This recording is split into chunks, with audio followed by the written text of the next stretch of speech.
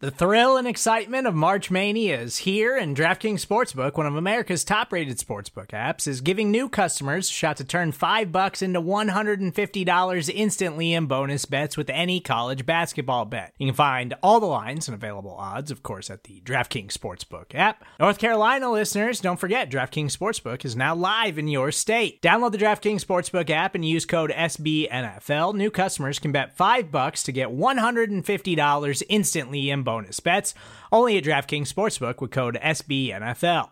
The crown is yours. Gambling problem? Call 1-800-GAMBLER, or in West Virginia, visit www.1800gambler.net. In New York, call 877-8-HOPE-NY or text HOPE-NY. In Connecticut, help is available for problem gambling. Call 888-789-7777 or visit ccpg.org. Please play responsibly on behalf of Boot Hill Casino and Resort. 21 plus, age varies by jurisdiction. Void in Ontario. Bonus bets expire 168 hours after issuance. See dkng.com/bball for eligibility, deposit restrictions, terms, and responsible gaming resources.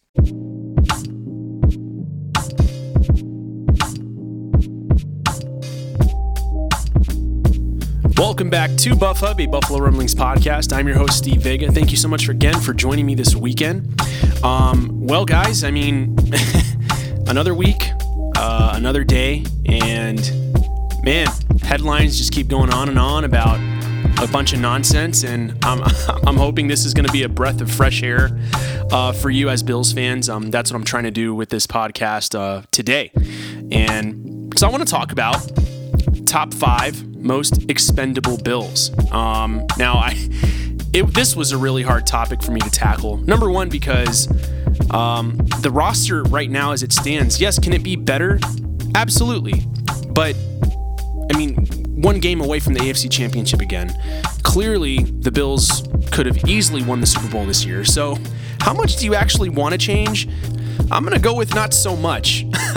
I really think that, the formula that the Bills have at the moment, it works. It really does. It's just when you look at the teams that they just let themselves, trip over throughout the regular season, it does make you wonder what's missing, right? Can this team win a Super Bowl? But also, can this team get the number 1 seed?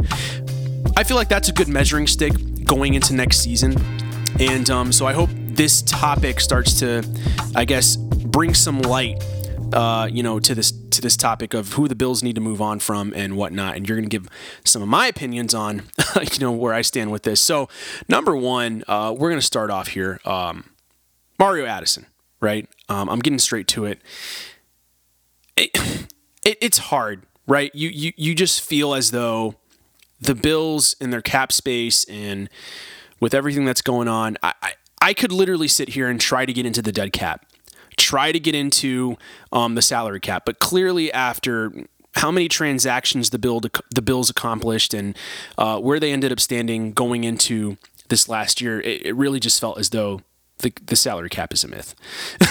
I think definitely the Bills are in the running for a marquee free agent as a pass rusher. You look at Jones coming out of Arizona. I definitely feel that the Bills are trying to eye him and bring him over to Buffalo and try to win a championship. That's literally what the Buffalo Bills needs, and I think that's going to be that extra gear that the Bills are going to have when the pass rush is very much needed against a guy like Patrick Mahomes and all these speed receivers that are starting to come about. And look, I want to keep Jerry Hughes. I feel as though it's funny. I was like looking at Reddit, and a Bills fan was saying he's like a hunting dog.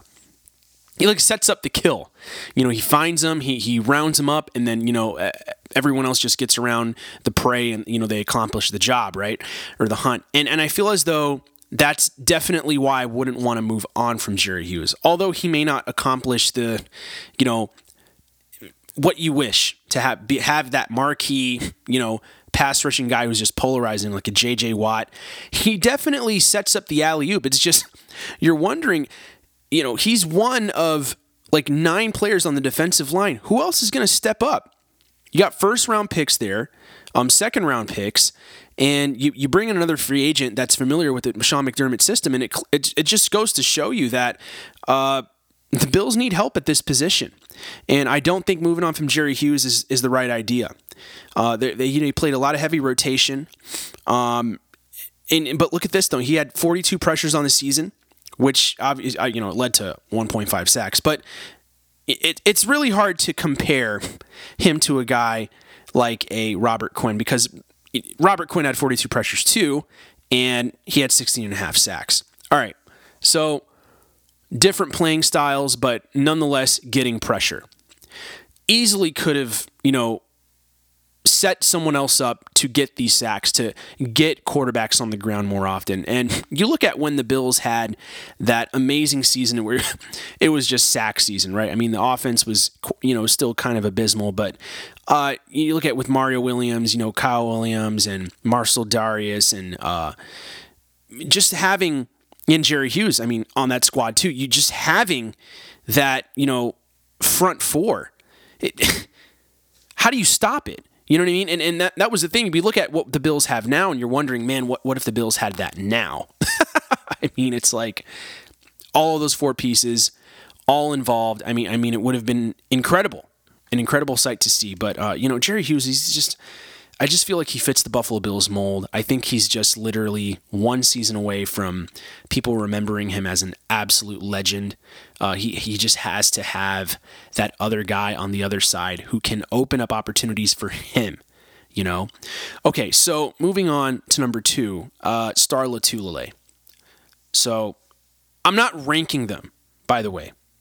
I'm literally just saying 1 through 5 players.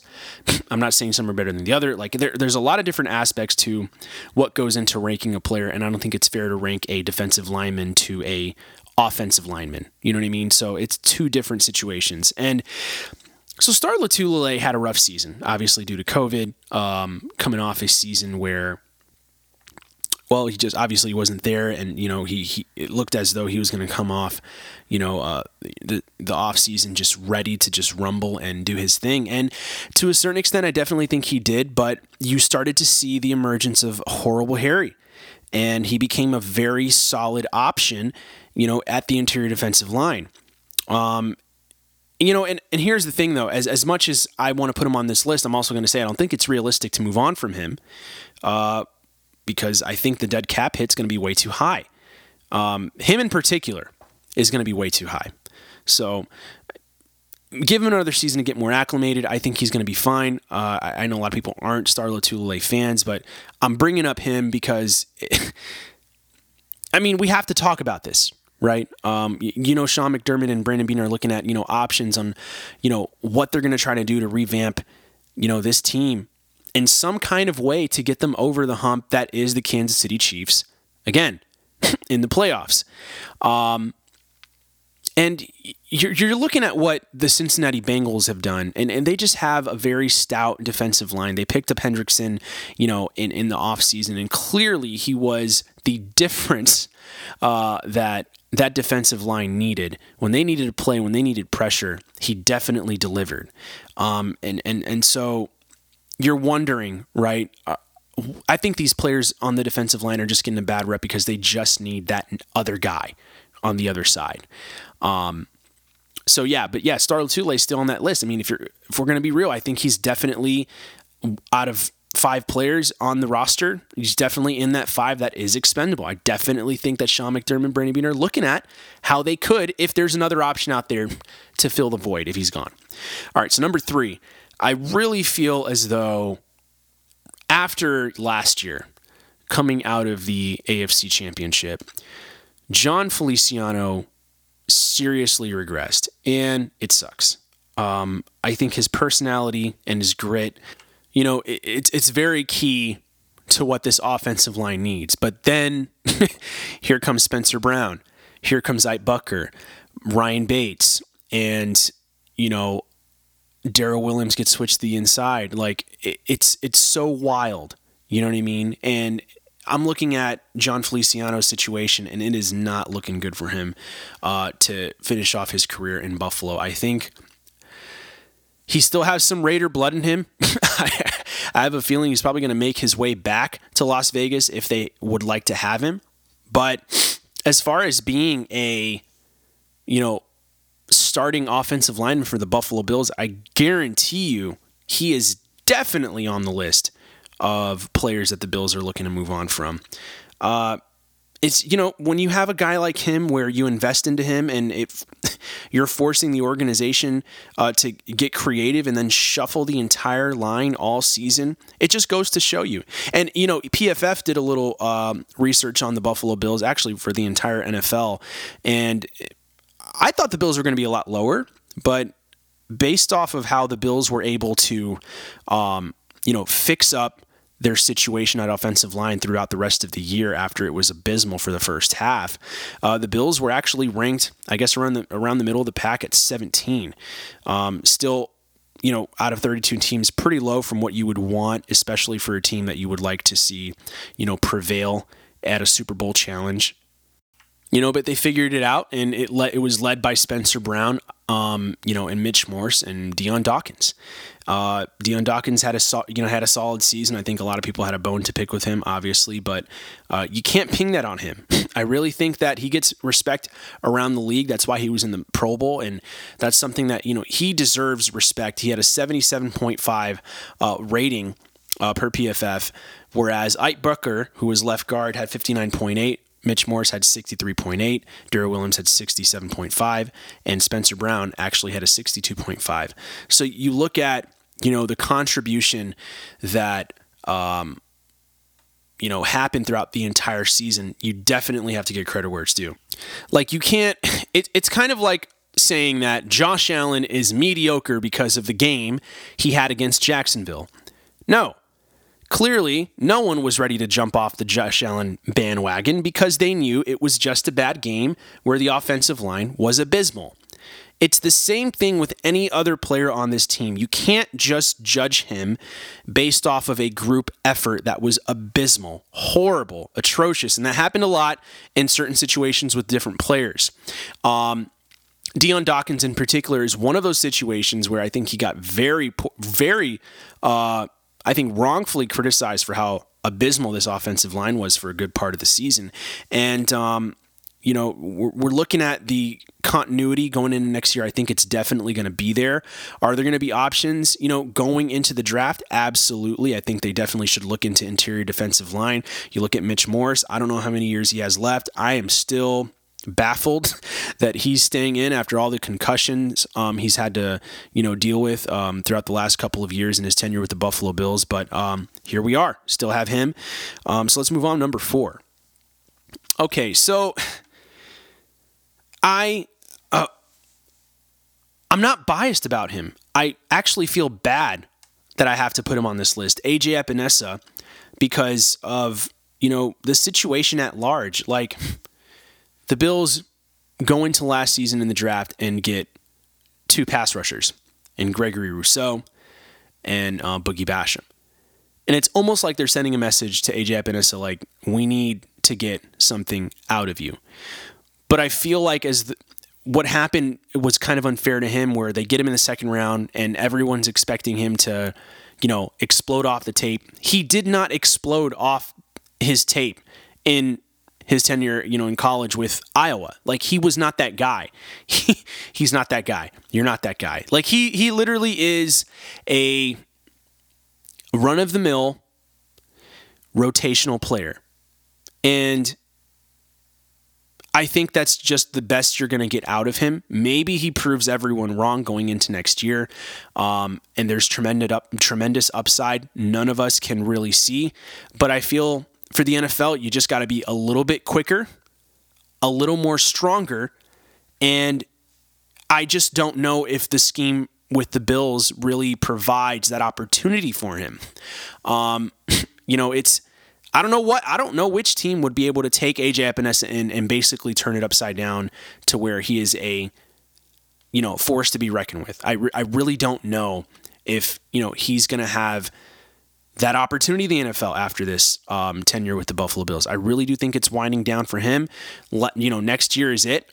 So I don't know what he's going to be planning for his offseason. Personally, I was rooting for him. I definitely liked his demeanor, his attitude and his approach. Being a rookie, with the Buffalo Bills and trying to learn how to get better, how to play smart. And you're just wondering, right? We got all this young talent. Are the Buffalo Bills going to be, with young talent coming out of the draft, like some of these NBA teams that, for example, the Orlando Magic, who I'm a fan of, I can give you history about this basketball team that would just draft fantastic players who then become NBA champions. Like, it happens like clockwork. Like, are the Buffalo Bills going to become a farming team, for other organizations, and they take them in and they just, no, I don't. I hope they do not become that. I think that needs to change at the defensive line. But unfortunately, AJ Epinesa may be, part of that bad batch in that year. It is what it is. So here we go, number 5. Okay, this was really hard. Right. I battled inside with a couple of players whom I just couldn't find enough evidence as to why they are expendable more than this player who is Matt Breida. My question to the Bills, are you going to use him or not? That was my question. That's my question now going into next season, if they keep him, that was my question throughout this entire season that passed. Like, are you going to use him or not? The entire season. Are you going to utilize him? Are you going to, create plays for him? And it was always just limited, and it was just very frustrating. But he had a couple of good plays, and I think he was wrongfully judged for, when he did have that fumble against New England. I think the criticism was a little harsh. I just feel as though he didn't get involved as much as many had hoped. I mean, I looked at him getting out of Miami, and number one, you look at his tape coming from the Niners, I'm like, man, Matt Breida, like, this is it. This is a guy who can get the Bills over the top. Was not the case. Again, they got it wrong, and, and I'm wondering, like, who else do you need? Because here we go, we got Cole Beasley. I was teeter-tottering about Cole Beasley because, what else more should I expect out of Cole Beasley, right? He's not the player that's going to break it for a 50-yard run. He's going to be the guy who's going to get you the yards in the slot and maybe here and there get some yak. But and then I wondered to myself, okay, besides Cole Beasley and Matt Breida, who else is there? Okay, in the biggest game of the season, right, against the Kansas City Chiefs, where was Emmanuel Sanders? I don't know. And isn't that so frustrating? Like, that was the reason we brought him in. We moved on from John Brown. In some ways, I think he was an upgrade, but, when the proof was in the pudding, like, Josh Allen had to run the show, and he utilized Gabe Davis for 4 touchdowns, whereas Emmanuel Sanders was nowhere to be found. I don't know if it was just the way the game plan had switched up because, Honey Badger was out, but in the regular season, I guess that's the reason I'm honestly standing here, is like, because in the regular season, when the Bills faced the Chiefs, Emmanuel Sanders showed up tremendously. I mean, that beautiful pass over the top by Josh Allen, and Josh Allen's able to answer. So I personally, if you're going to ask me, I'd rather get rid of Matt Breida over Cole Beasley and Emmanuel Sanders, and that's my 5th player. So, there are a lot of situations that the Bills are going to have to look at, and they're going to have to learn from what happened last year, how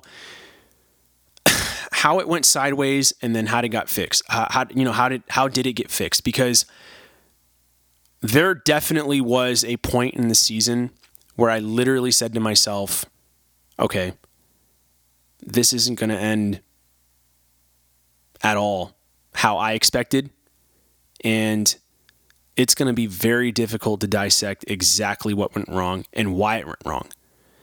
It's difficult for everyone, right? Like, how do you go from dominating the Kansas City Chiefs in the regular season and then going toe-to-toe mano a mano with Patrick Mahomes and the Chiefs, and then allowing ridiculous plays to allow them to have life, and then lose the game with 13 seconds, being the catalyst for that.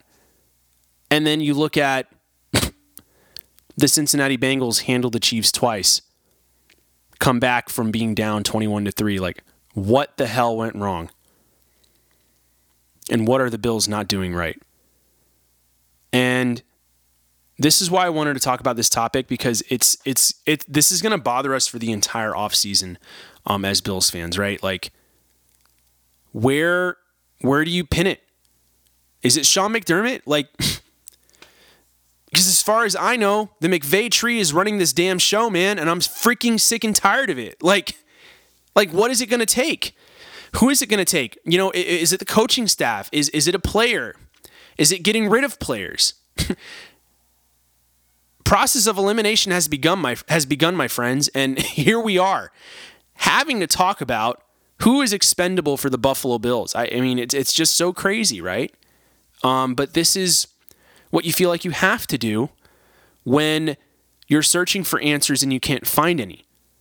You have a superstar Pro Bowl-esque quarterback who's always going to be in the run for MVP, and now it's like, okay, what else does he need? Is it Josh Allen? Like, it can't be Josh Allen.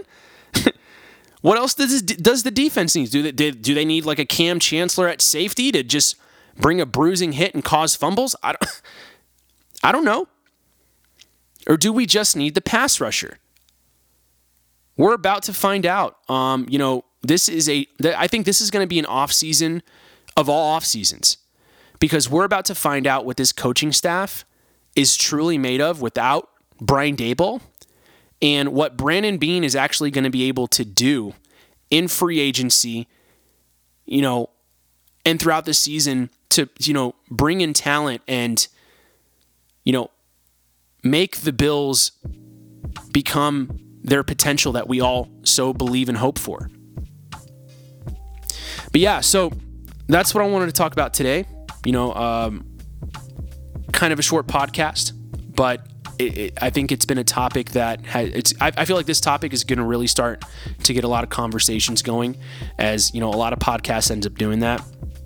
And so yeah, thank you guys so much for listening to me again on Buffalo Rumblings. This is Buff Hub, and I'm your host, Steve Vega. And to all the veterans and all the first responders out there, I salute you. Keep doing what you're doing. Keep your head up. Be strong out there.